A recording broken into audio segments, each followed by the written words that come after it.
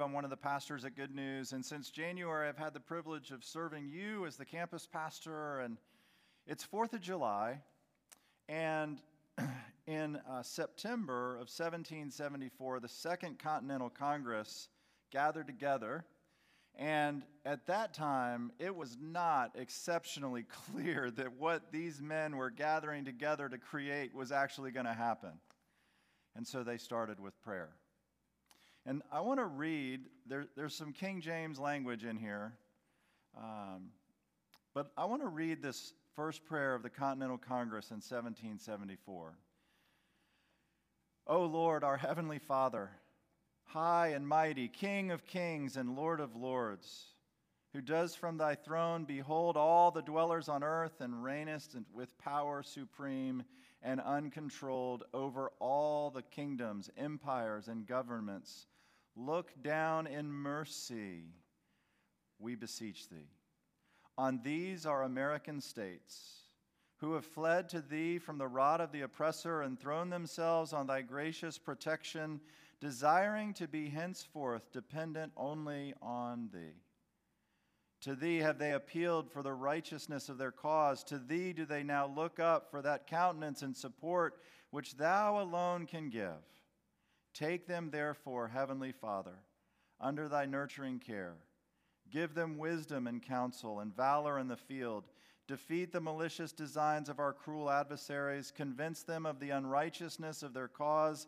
And if they persist in their sanguinary purposes of own unerring justice, sounding in their hearts, constrain them to drop the weapons of war from their unnerved hands in the day of battle. Be thou present, O God of wisdom, and direct the counsels of this honorable assembly. Enable them to settle things on the best and surest foundation, that the scene of blood may speedily be closed, that order, harmony, and peace may be effectually restored, and truth and justice, religion and piety prevail and flourish among the people. Preserve the health of their bodies and rigor of their minds. Shower down on them and the millions they here represent such temporal blessings as thou see expedient for them in this world, and crown them with everlasting glory in the world to come. All this we ask in the name and through the merits of Jesus Christ, thy Son and our Savior. Amen. That was prayed at the opening of the Continental Congress on September 7th, 1774. And in case you were wondering, it happened at 9 o'clock a.m. So there's a little something. It was given by a guy named Jacob Duché, rector of Christ Church of Philadelphia, Pennsylvania. How often do we hear that? A call for God to be gracious toward his people, an invitation for Jesus to reign supreme over all the affairs of our country, an understanding that we're citizens of two kingdoms, the kingdom of God and the nation of the United States. We're gathered here to worship Jesus. We call upon him through prayer, just as Jacob did in 1774. Let's spend a moment in prayer. Father, Son, Holy Spirit, help us. Help us to see and savor Jesus Christ, to be caught up in the glory of knowing him, to find a weight to life built upon the foundation of the apostles and prophets, with Christ Jesus being the chief cornerstone. We come to you, King Jesus, acknowledging your authority over all things, that there's not one square foot of this universe upon which you do not stand and say, this belongs to me. We thank you, Father, for the giving of the Son, and we thank you, Father and Son, for the pouring out of your Holy Spirit upon your church. Holy Spirit, help us in this time as we open your word to gain fresh insights into who Jesus is and what he has come to do for us. And Lord, send us as your people to go and tell of the excellencies of him who has called us out of darkness into his marvelous light. We pray in Jesus' name. Amen. I'd invite you to take your Bible and turn with me to 1 Peter chapter 2. We're going to keep walking through the book of 1 Peter this morning, and the verses that we're going to look at in particular come from verses 9 and 10 of 1 Peter chapter 2. So this is God's word. But you are a chosen race, a royal priesthood, a holy nation, a people for God's own possession, so that you may proclaim the excellencies of him who called you out of darkness into his marvelous light. For you once were not a people, but now you are the people of God. You had not received mercy, but now you have received mercy.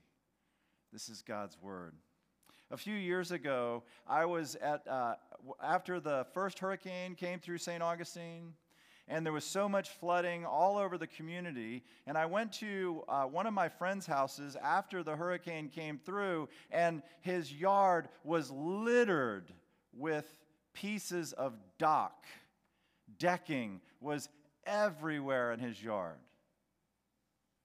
And we spent the day picking up docks and walking them through the neighborhood out to the curb so that these docks could be picked up.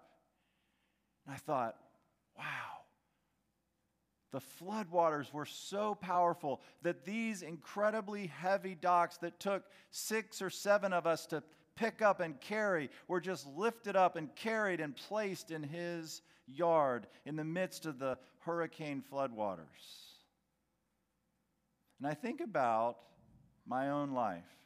I think about how light I am.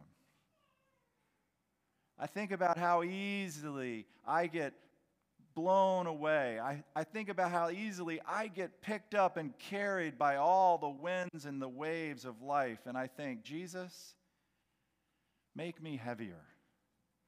Because in the hurricane, not everything was picked up and carried away.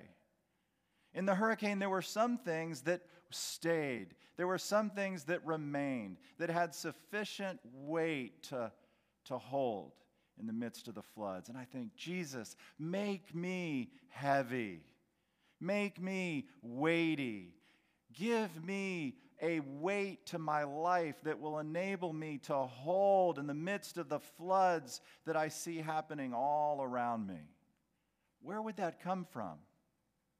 Where would it come from for Jesus to give us as a people a weightiness to our life that it would enable us to stand in the midst of the floodwaters of life? It comes in part through what we're going to learn this morning, and that's this. Jesus Christ unites identity, community, and purpose. Jesus unites identity, community, and purpose. We're going to see all three in this passage. One of the ways that Jesus Christ brings weight to our life is that he helps us answer the most important questions of life, questions that every single one of us need to answer. And Jesus Christ is a master builder. He is a strong cornerstone. We saw that last week. He gives us the foundation of his word, and he answers through Scripture the most important questions anyone could answer. To build us up, to give us weight, he helps us understand, who am I? What's my identity? Where do I belong? What's my community? Why am I here? What's my purpose? See, everybody has to answer those three questions.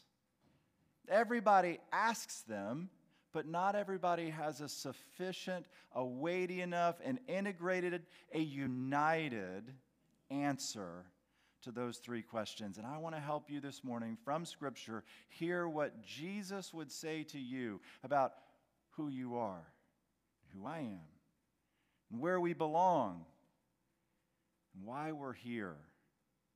Because as we do, we'll become weighty. Now here's how we're going to do it. I'm going to give you Jesus' answer to those three questions. Then I'm going to give you the answer to why Jesus' answers to those questions are superior. They're better than what the world tells us. And then I'm going to answer the question, well, if Jesus' answers are better, then how do I get that in my life? So what are Jesus' answers? Why are Jesus' answers better? And how do I get them into my life? So let's start. Jesus answers the questions of identity, community, and purpose. And in verse 9, he starts by giving us the answer to our identity. Who am I? He says, you are a chosen race, a royal priesthood, a holy nation, a people for God's own possession. Who am I? I'm chosen. What does that mean? It means this: that this world had gone so awfully wrong because of man's rebellion against his Creator, that a state of sin and brokenness had come into the world through Adam and Eve's first rebellion, that if anyone was going to be brought back into a relationship with God, it had to be because God took the initiative. And God's initiative in seeking and saving a people for himself begins with choosing a people. He chooses a people in his Son Jesus, and Jesus Christ saves that people. Who am I? Who are we? We are chosen. That God has taken the initiative to move in my life so that I could know and respond to his love for us. I'm chosen. I'm a royal priest. Now, in the beginning, God established Adam and Eve, and he created Adam and Eve, and he placed them in a garden. And he said, in this area, I want you, on this earth, I want you to have dominion. In other words, I want you to rule. I want you to be kings. I want you to have dominion over this good earth that I've created for you, and I want you to tend it. I want you to care for it. I want you to be kings, and I want you to be priests. And when I put my trust in Jesus Christ, he welcomes me back into that identity that was lost in the fall. It's restored to me, and it's restored to you. I become someone who's able to have the authority of Jesus and go out in Jesus' name to have dominion over this earth that he's given me. Now, it's frustrating, but work isn't a bad thing. Work is what I was made for. And he says, I want you to be, not only do I want you to have authority, but I want you to be priests. I want you to love and serve one another within the body of Christ. Who am I? I'm chosen. Who am I? I am a king and a priest. Verse 9 continues, you are a holy nation. Jesus Christ said, I want you to go and make disciples amongst all the nations of the earth. And I want you to invite them to follow Jesus. And when they decide to follow Jesus, I want you to baptize them in the name of the Father, the Son, and the Holy Spirit. I want you to set the seal of baptism on this people. They're going to become a new nation. From amongst every tribe and tongue and people and nation of the world, there's going to be a new nation, and this nation is going to learn holiness. They're going to learn obedience, because you're going to teach them to observe all that I've commanded you. So we're a holy nation marked by obedience to our King, King Jesus. A people for God's own possession. Who am I? More important, whose am I? See, I belong to God. My identity flows out of who God says I am. My identity flows out of whose I am. I belong to God, Father, Son, and Holy Spirit. He's done everything necessary to save me and to bring me into a forever, eternal relationship with Him. That's who I am. Now, where do I belong? Where do I belong? Now, this is such an important question. C.S. Lewis, in a sermon, he wasn't a pastor, but he did give sermons periodically when asked. And C.S. Lewis, in a sermon called The Inner Ring, says this: I believe that in all men's lives at certain periods, and in many men's lives at all periods, between infancy and extreme old age, one of the most dominant elements is the desire to be inside the local ring and the terror of being left outside. What Lewis is saying is this, that there is a question hanging over all of us, and it's the question of, am I in or am I out? Am I inside the inner ring or am I outside the inner ring? Am I welcome or am I unwelcome? And the answer that the gospel gives is this: that if you have put your trust in Jesus Christ, then you are as in as you could ever be, with the one ring that actually matters. See, we spend all of our time trying to fit in to all the rings around us. Dress right, talk right, achieve right.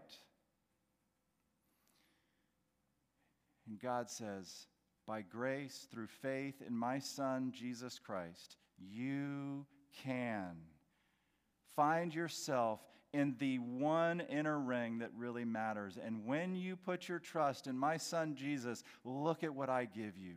I give you the grace of our Lord Jesus Christ. I give you the love of God the Father. I give you the fellowship of the Holy Spirit. You know what that means? It means you're in. It means that if you have put your trust in Christ, you're as in as you could be with the one ring that really, really matters. So you don't have to worry anymore about how many Facebook followers you have. You don't have to worry anymore about whether you're in on all the office chatter. You don't have to worry anymore about what your HOA thinks of you. You're in. This is one of the greatest things I've ever read about biblical community. It's from a little book called A Testament of Devotion. This is such an aspirational description of biblical community. We're going to get to a purpose in a second. But if you'll understand what this man is saying and what the promise of 1 Corinthians says about the love of the Father and the grace of the Son and the fellowship of the Holy Spirit, when we are drowned in the overwhelming seas of the love of God, we find ourselves in a new and particular relation to a few of our fellows. The relation is so surprising and so rich that we despair of finding a word glorious enough and weighty enough to name it.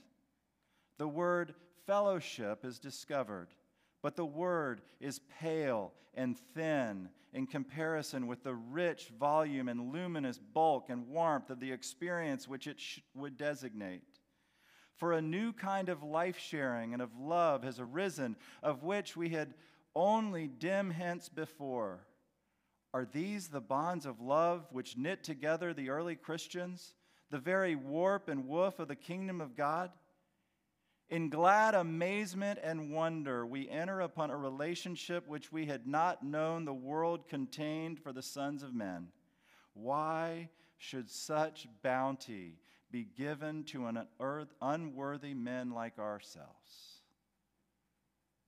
When you move into the community of God's people, when you move into the inner ring of all inner rings, you're not alone.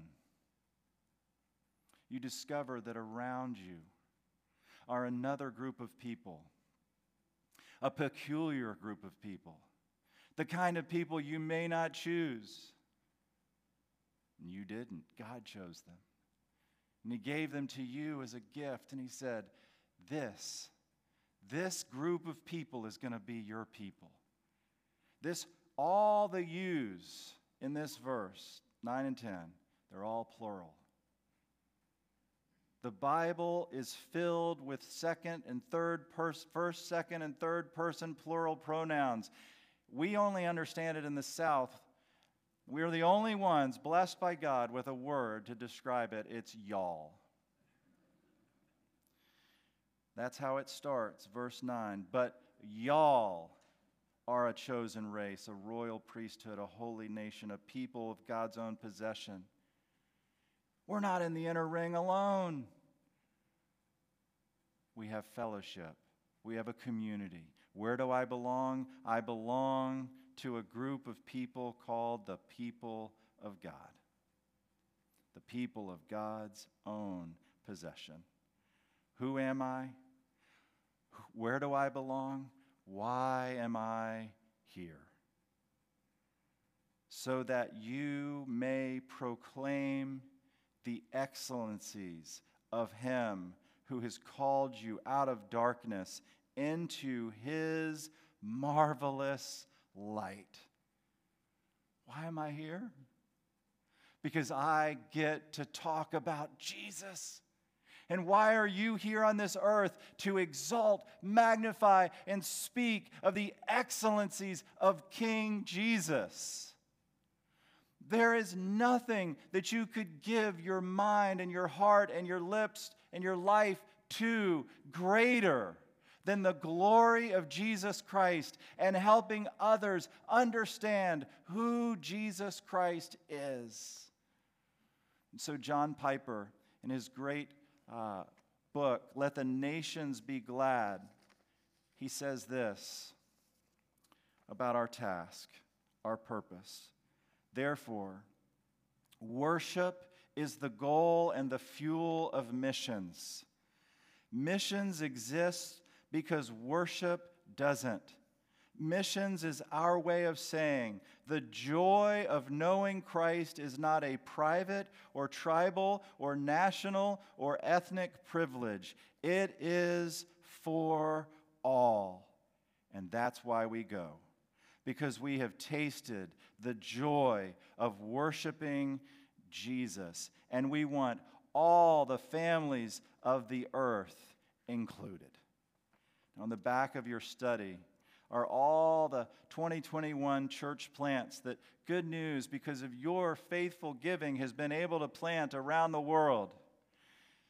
Algeria, Belarus, Brazil, Chad, Colombia, Ecuador, Greece, Hungary, India, Ireland, Mexico, and Florida. To the praise of the glory of the excellencies of Jesus. Why would we give?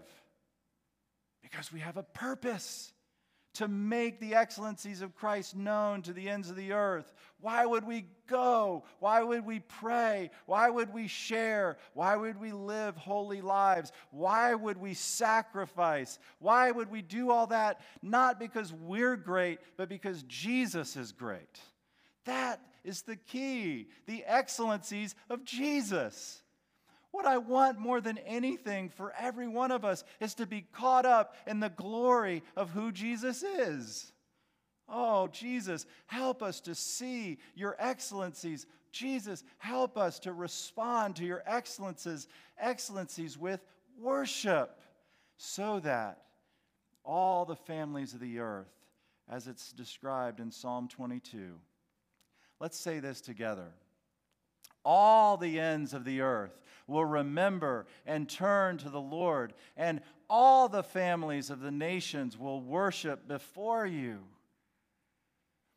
I care about the next generation.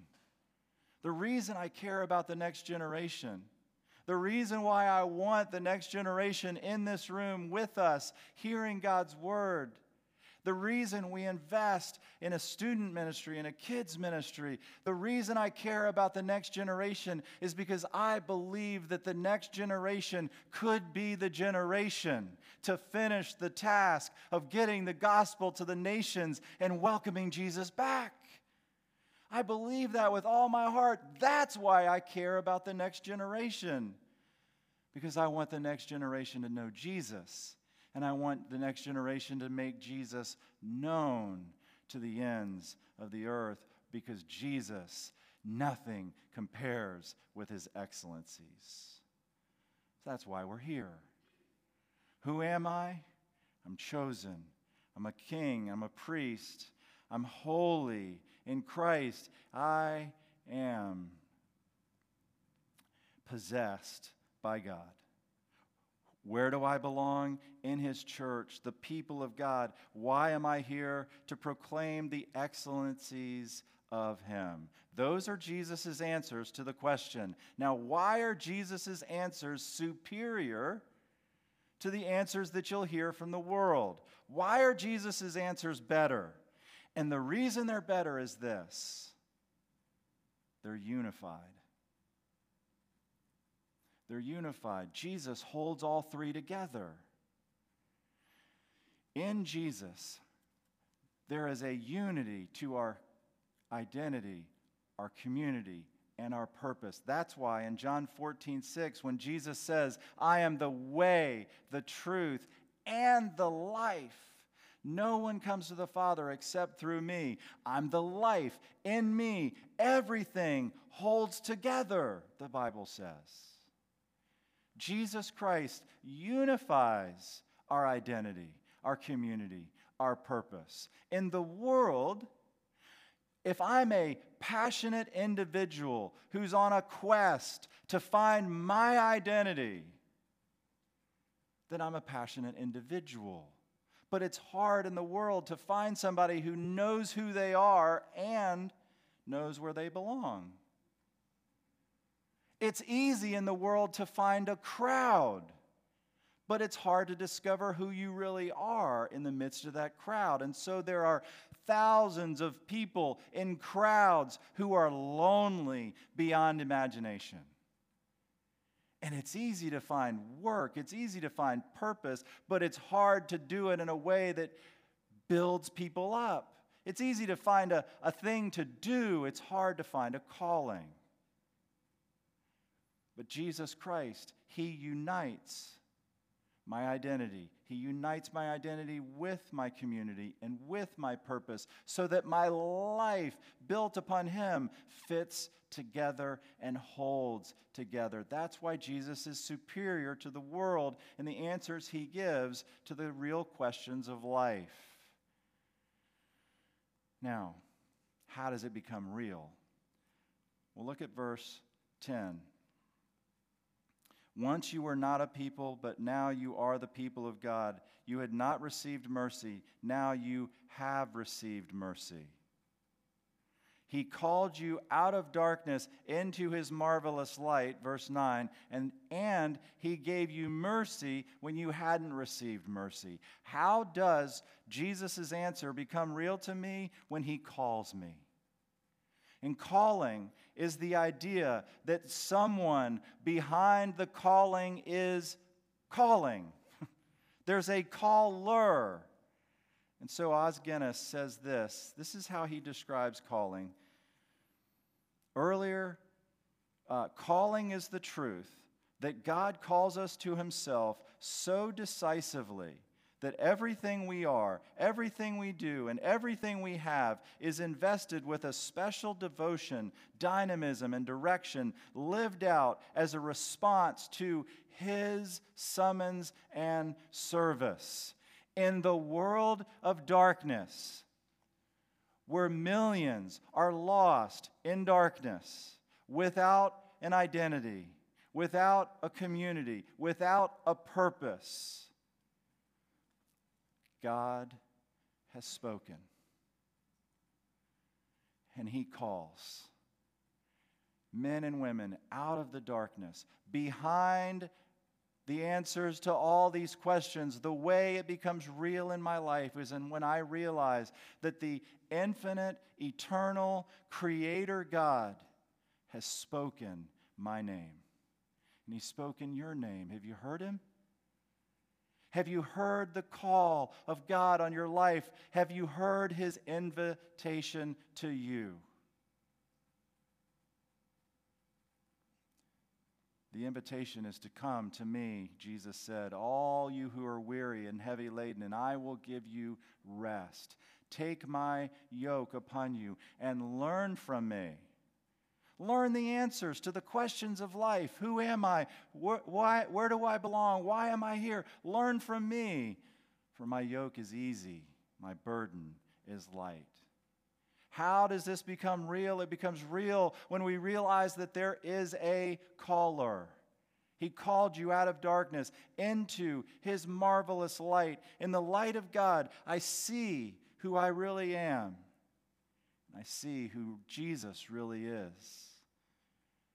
And when I see who I really am and I see who Jesus really is, do you know what I need? I need mercy.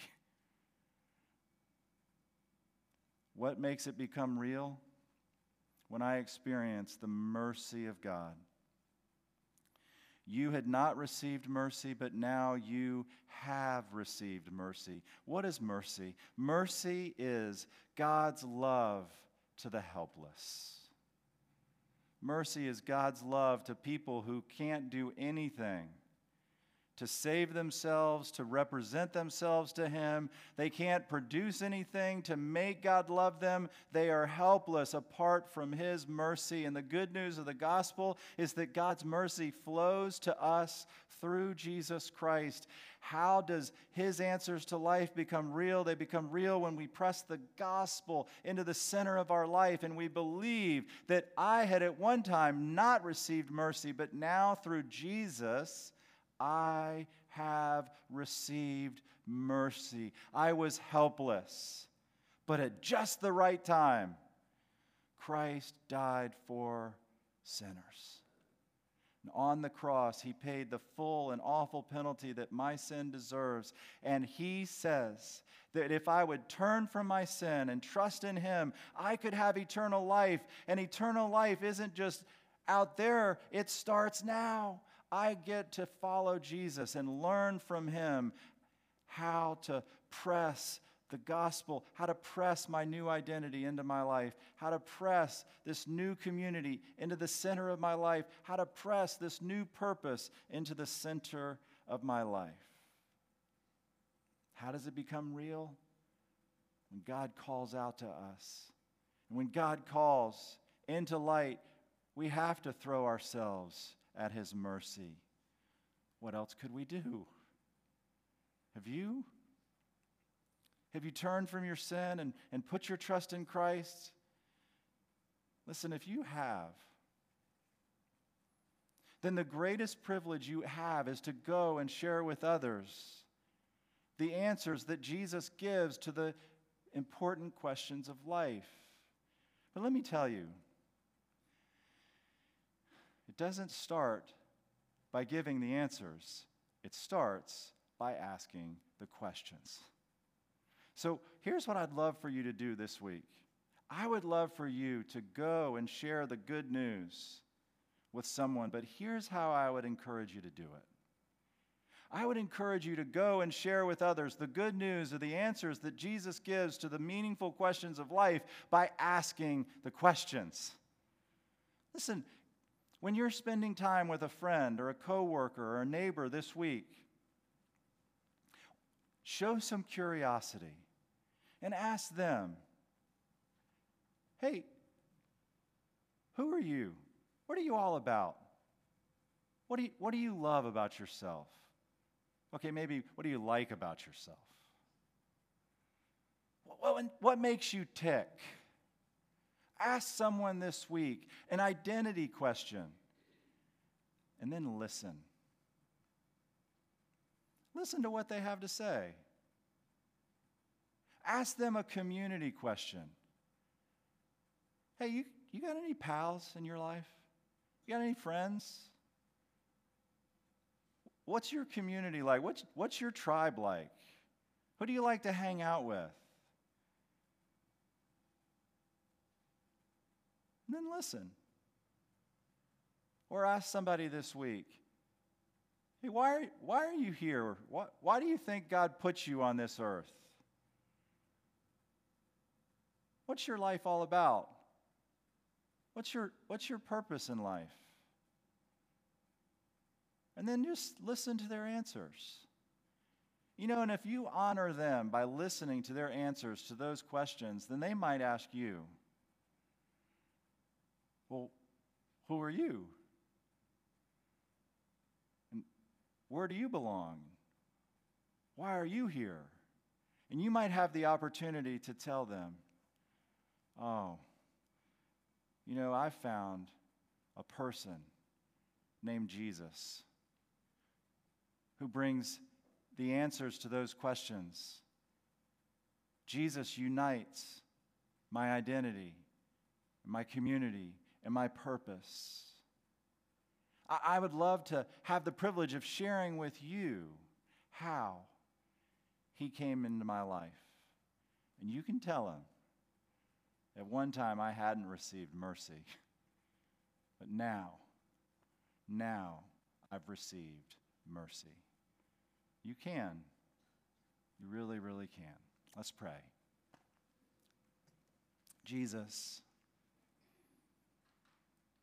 I thank you that you give us a weight to life that can hold us together and hold us down in the midst of all the tossing and turning that we see happening in the world around us.